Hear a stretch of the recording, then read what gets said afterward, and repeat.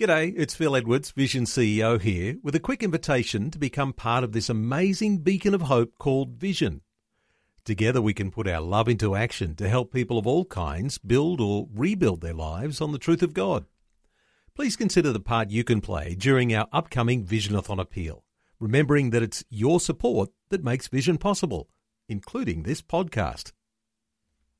2020, bringing a biblical perspective on life, culture and current events. Weekdays on UCB's Vision Radio Network. Find out more at vision.org.au.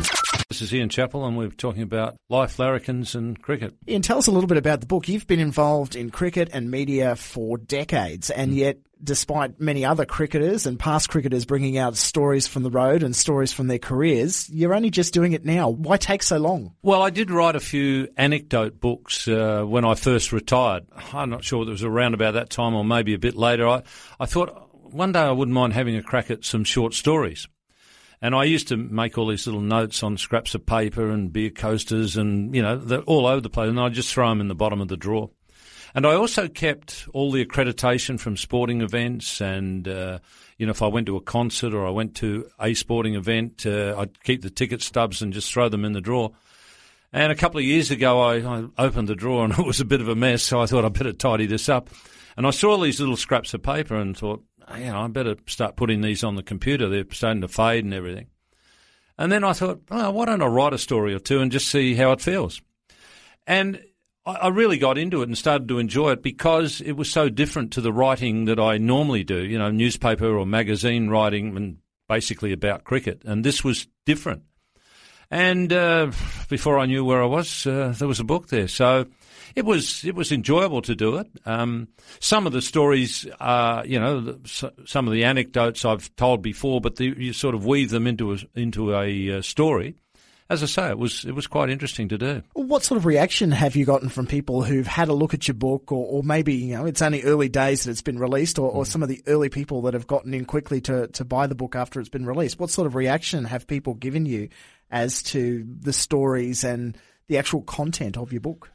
Well, probably the two most common things are people say, it's good to get the background story to both sport and to people, because all the stories in the book have a sporting theme to them, but they're more about people and life than they are about the actual sport.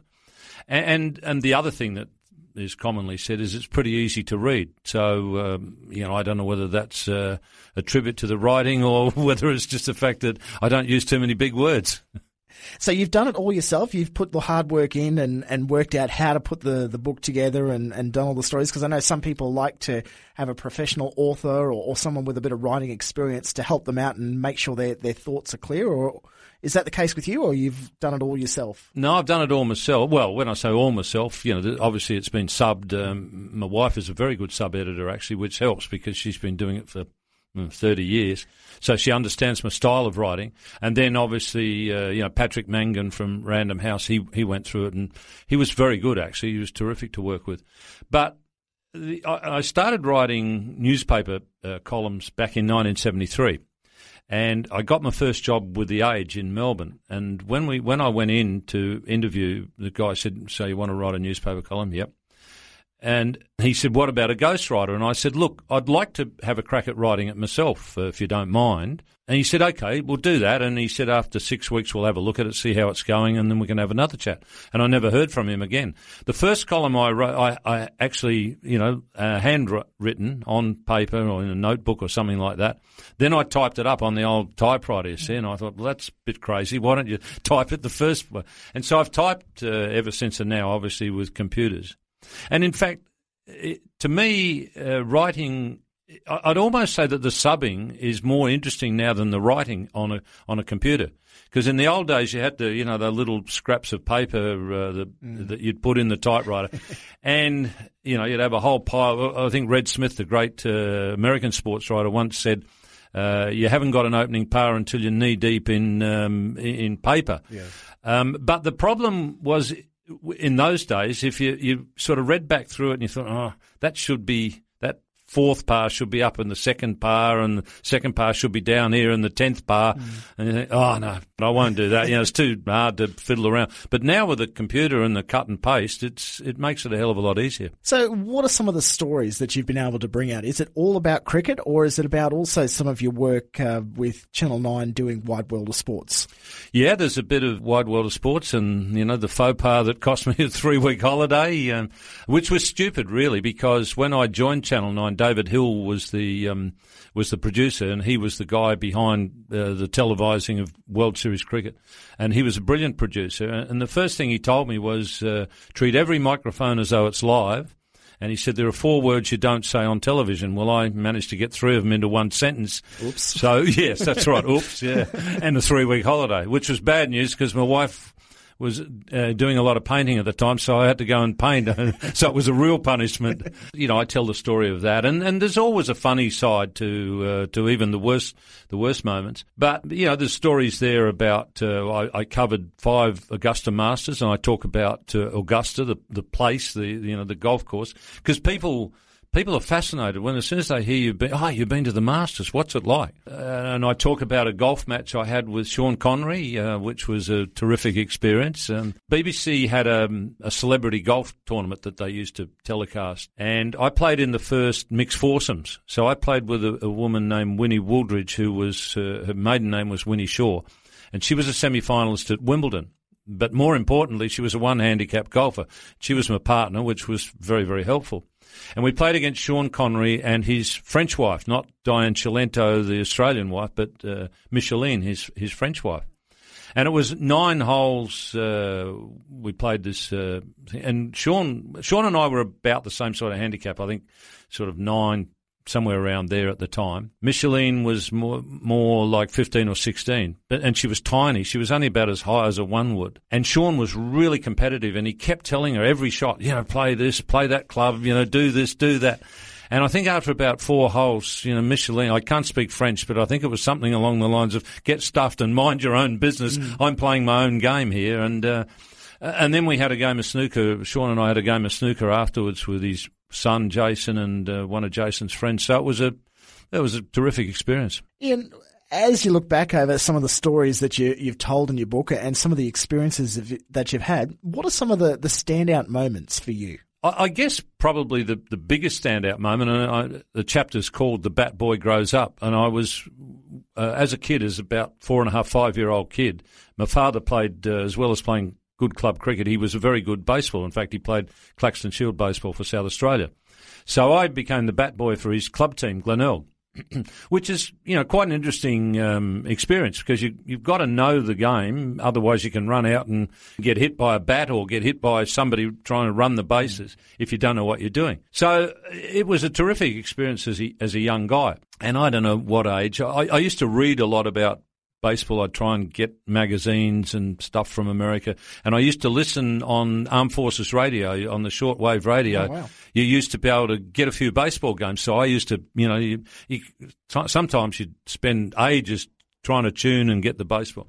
But I'd listen to all that and got really excited about it all. And I don't know, but at about age 10 or 11, I said to myself, one day I'm going to the World Series. I'm going to watch a World Series, you see. And I kept saying this to myself, one day I'm going to go to the World Series. And I was, I don't know, I would have been in my 40s, I guess. 86, yeah, so I was 43. And suddenly, and Channel 9 had the rights to the World Series. So I used to host it for Channel 9. And I suddenly thought, Ian, all you've ever done is talk about I'm going to the World Series, but you've never actually done anything about trying to go. Why don't you get off your backside and do something? So I spoke to David Hill and said, can you is there any chance I could get a couple of tickets? And he said, yeah. And that was the hard part. And he came back and he said, yeah. So I rang Greg, my brother, and said, mate, this is what I'm thinking of doing. Will you come with me? Yep. So this was 1986. So off we go, and we finally got to the World Series, and it turned out to be one of the classic World Series between the Boston Red Sox and the New York Mets, and it went the full 7 games, and there were some unbelievably good games. So, I got really lucky, but that was probably, it just sort of came about because I suddenly realised one day, all you're doing is talking about it, and you're not doing anything about it. So it was actually a good lesson to me. We're talking to Ian Chappell. He's a former cricketer, a sports commentator, and also a writer who's just released a new book, Life, Larrikins and Cricket. You can find out more about it via our blog, vision.org.au. Ian, tell us a little bit about cricket. You come from a cricketing family. You mentioned earlier that your father played very good club cricket, but you, your brother Greg and your brother Trevor are well known in Australian sporting circles for your involvement not only at Shield cricket, but also representing Australia as part of the national team. You've done so at an era where cricket wasn't probably the most highest profile and highest paid sport that it maybe is now. Yeah, it was very much, well, I suppose you'd call it semi-professional at best when I started playing and most of my career. We had good fortune. As you mentioned, my father was a very good club cricketer, and he was very encouraging to all of us. There was always sporting equipment around the house, cricket bats, baseball bats, footballs, the whole lot. But we also had a grandfather who captained Australia at cricket, Victor Richardson, so some of it was in the genes. And Vic is widely known, or was widely known, as the second best all-round sportsman Australia's ever had. There's a guy called Snowy Baker who is regarded as the best all-round sportsman, Vic the second best. And sport was in the genes, and I tell the story in the book of how there are times when I think of myself as more Richardson than Chappell because I've read a lot about Vic after I retired, and sometimes I chuckle to myself and say, that's where it came from. So, cricket was in the blood, I guess. And I've often said to Greg, did you feel like you were forced or pushed into doing something that you didn't want to do? And he said, oh, hell no, mate. I loved every minute of it. So I think Martin, our father, I think he was able to hit that fine balance between encouraging and not pushing you so much that you got to the point where you said, no, I don't want to do this anymore, which I think happens with a lot of kids. They just get pushed too hard. They just throw their hands up and say, not doing it anymore. What was it like, though, playing at that level of both state and national level with your two brothers? Yeah, it's not something you hear a lot about, even now. I mean, I can think of only a couple of occasions over the last few decades where siblings have been in the same national side for cricket at the same time. Yeah, it was interesting. The first time I played, you see, Greg and I, a lot of people said when we started together in the South Australian side, or when Greg came into the South Australian side, we had a couple of run-outs. And people said, you wouldn't know these guys are brothers. They've got no understanding. And that came about because we were always opponents in the backyard. I was Australia and Greg was England, and we were playing against each other. And that's how I looked upon Greg for a long time. And then suddenly he came into the club side, and I felt he got out cheaply the first time I batted with him. And I felt like, I almost felt like going up to the bowler and saying, pick on someone your own size. And that was in the semi-final. And then we got through to the final, and we played in the final, and I got out for 3, and Greg got 50 in the grand final. I thought, I don't have to worry about this guy. He can look after himself. So there was that sort of feeling about it. And then it was interesting. It was probably more interesting when we had to play against each other, when Greg went to Queensland and I'm still playing for South Australia. And the first time we played against each other was at the Gabba. Greg was captain of Queensland, I was captain of South Australia. Anyhow, I came back home after the game. Queensland won it pretty comfortably. Came back home and I rang Jean up, our mother, and I said, hi, Mum, Greg sends his love. And I said, by the way, you'll be surprised to know that we had an argument on the field after 10 minutes. And she said, what took you so long? So Mum knew us pretty well. Sibling rivalry. Exactly. And what about your brother Trevor? What sort of level was he playing at while you two were, captains of opposing teams? Well, I think we played 1 or 2 Shield games for South Australia, the 3 of us together. That's the only time the 3 of us played together. One of those might have been when Trevor and I were playing for South Australia against Queensland. I'm not sure. But we did definitely play 1 game, the 3 of us together, for South Australia. And I think that was actually at the Gabba as well. Trevor, I got that feeling a bit more with Trevor, of feeling like I needed to protect him a bit. And also bear in mind that I played against Greg mostly in the backyard, and then when I left home, Greg started playing against Trevor, and Greg immediately became Australia, and Trevor had to be England. As it goes. Exactly, yeah. The oldest gets the say.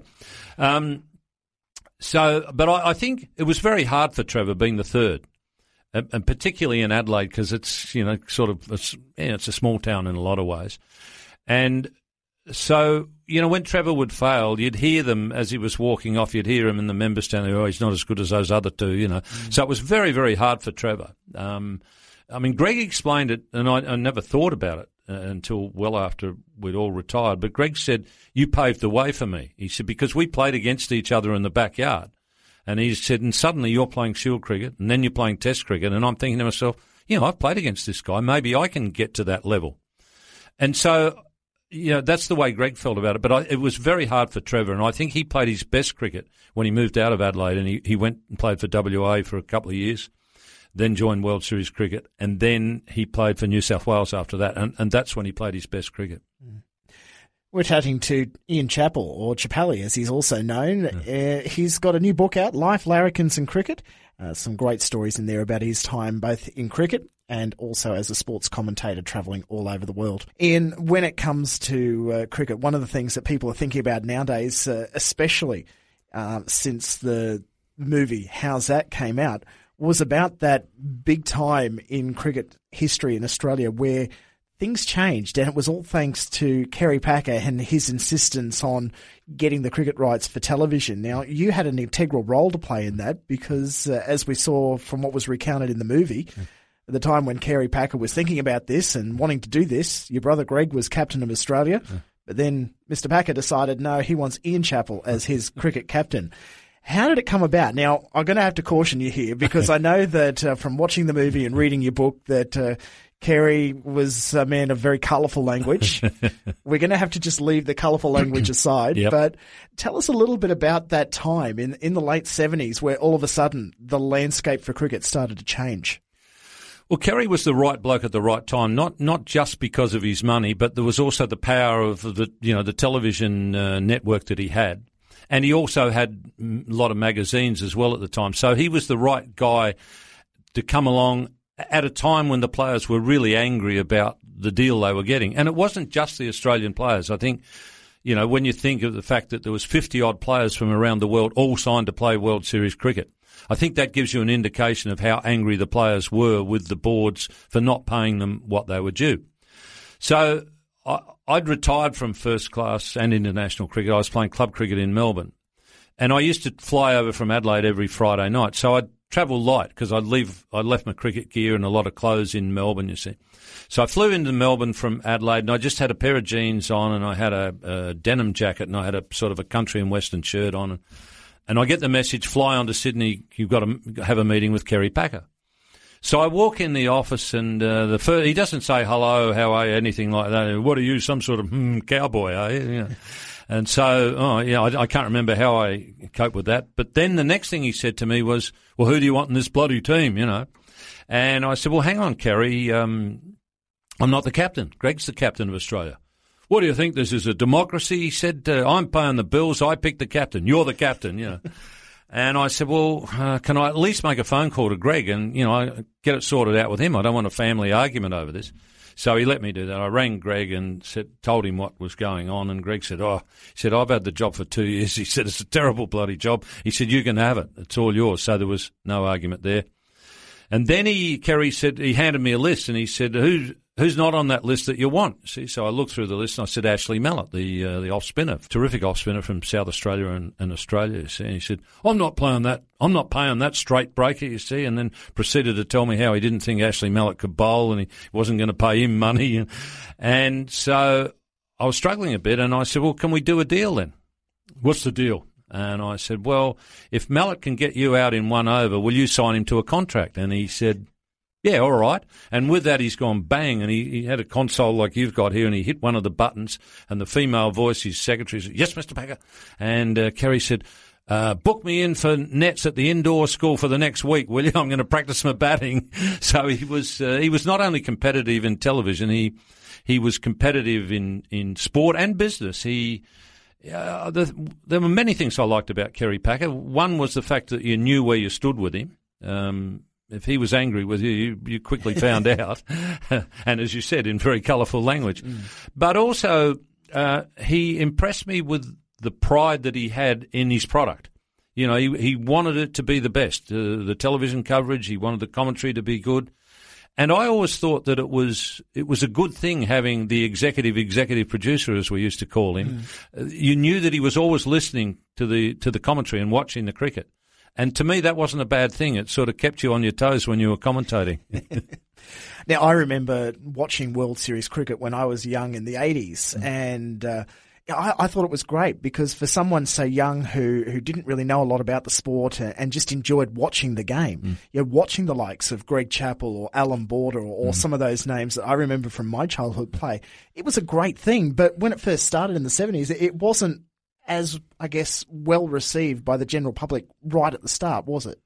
Oh, no, there was a big, it caused a big split in not just in cricket circles, but in the public. You know, there were the people who the traditional people who, how can they do this to the traditional game? And then there were the other people who said, that's good, because the television coverage changed enormously. You know, the coverage of cricket before that, was sort of you were only covering one end rather than covering from both ends. Yeah, enormous changes. Plus, they got in closer to the players, and I think that's what's helped the players. You know, you were talking earlier about today and how professional it is and how much money they're being paid. And a lot of that has come about because, you know, when it was covered by the ABC and the BBC in England, it could have been anybody out there. It could have been a couple of locals from the club cricket playing out there because they didn't get in all that close.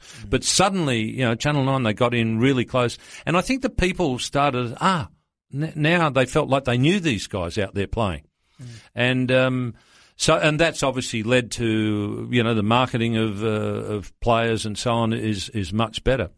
So those things impressed me with Kerry he did say, he talked to me, one of the early meetings I had with him, he talked to me about how Channel 9 had just covered the Australian Open golf at the Australian Golf Course in Sydney.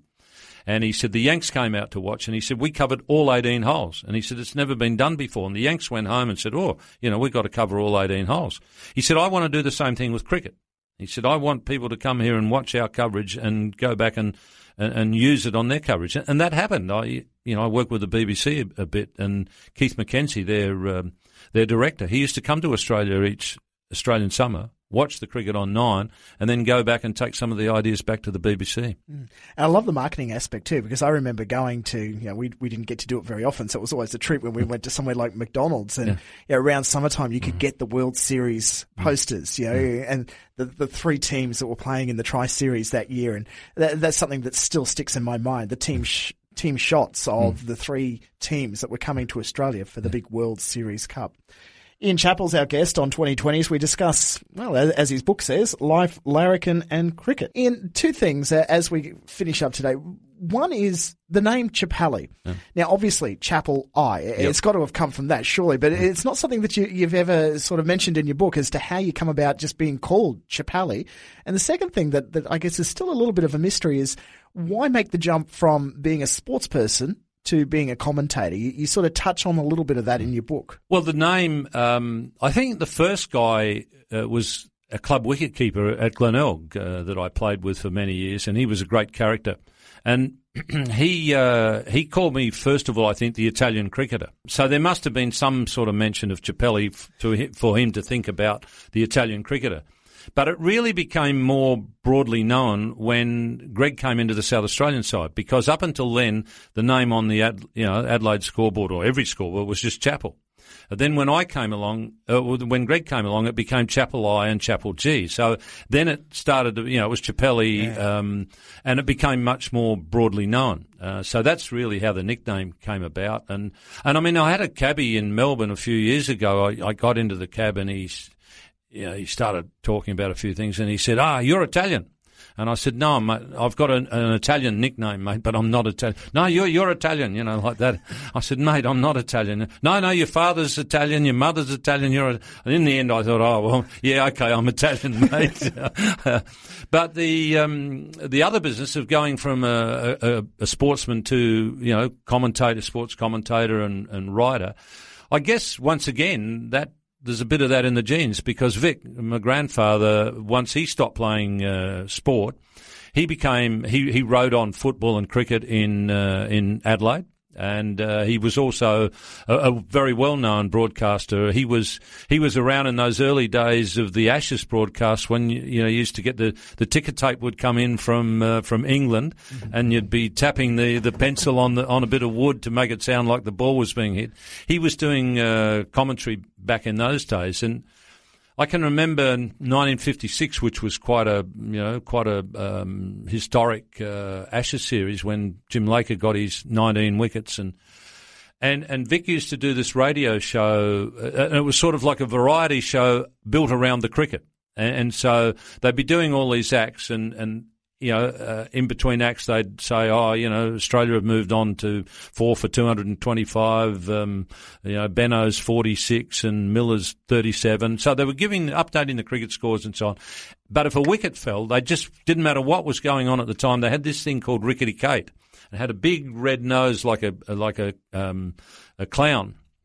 And that would light up and flash, and this music, there was a tune, I can't remember what the tune was now, and that would start, and it meant that a wicket had fallen, and they'd break in and they'd tell you what had happened. So Vic was part of that, and in 1956, so what am I, 13, that was one of my treats, Mum and Dad taking me along to watch this in the studio, and so I was a great admirer of my grandfather, and, as I said in the book, there are times when I feel like I'm more Richardson than Chappell, so I guess. Although Mum did say that I wanted to be a bus driver when I was a kid. I apparently used to sit on the top of the couch and make all these bus noises, and she thought I was going to be a bus driver. But I didn't finish up a bus driver. And how do you handle being one of the more senior members of Channel 9's commentary team now? You've been there for quite a while, and you've still got some of these young fellas coming through. I call them young because they're fairly new to the game. Like Mark Taylor, Shane Warne, even Michael Slater from time to time. ones that haven't been there for as many years as you and some of the other members of the team have. There's a bit of shy-acking goes on. Healy and Taylor are very quick to remind us that we're old and decrepit, and we're very quick to remind them that they don't know much about the history of the game. We love sort of hitting them with questions. What was Victor Trumper like? What did he do? Who was Victor Trumper? So it's a bit of it's almost like an Australian dressing room in the after a day's play, where you sat around and you'd have the South Australians shy-acking the Western Australians. So, we're going to beat you in the Sheffield Shield match. So it's a bit like that. I guess. Well, what do they say? It's a boys' game, cricket, and you probably never grow up. And it's still something, obviously, that you enjoy. You can still hear the passion that you have when you're not just doing the commentating, but when you're doing some of the reports and that, you obviously still have that passion there, don't you? Yeah, there are things that I enjoy about the game, and I love to see a young player come along and make his mark, particularly when you've seen him as a really young guy. When I used to go to the academy when Rod Marsh was the head coach, and for instance, seeing a guy like Ricky Ponting when he's 16, 17, and you look at him and you think, this kid can play, and I think I'm going to be talking about him in a few years to come. And then you suddenly see him make it onto the international scene, and then you see him become a top class player. It's exciting to see that sort of thing. And when particularly the administrators do things that I don't like or I don't agree with, then I get very passionate. I feel like sort of thumping the table and saying, "Get this damn thing fixed up. It's a problem." So the passion's still there. Well, there's plenty of stories and plenty of anecdotes in your book, and it's great to be able to have a read through and find out some of those stories that I guess never have seen the light of day before now. And Ian Chappell has gotten a few of them down. The book is called Chappelli, Life, Larrikins and Cricket. You can find it in your bookstore, and we'll put up a link about more with Ian Chappell and the book at our blog, vision.org.au. Ian, it's a little bit different for a Christian radio station to be talking to a sports person like yourself, but we really appreciate you coming along and having a chat to us and sharing a little bit of the stories with our audience. Thanks a lot. I've enjoyed it. Like what you've just heard? There's more great podcasts, or you can listen to us live at vision.org.au. And remember, Vision is listener supported. Your donation of any amount will help us continue connecting faith to life. Learn more or donate today at vision.org.au.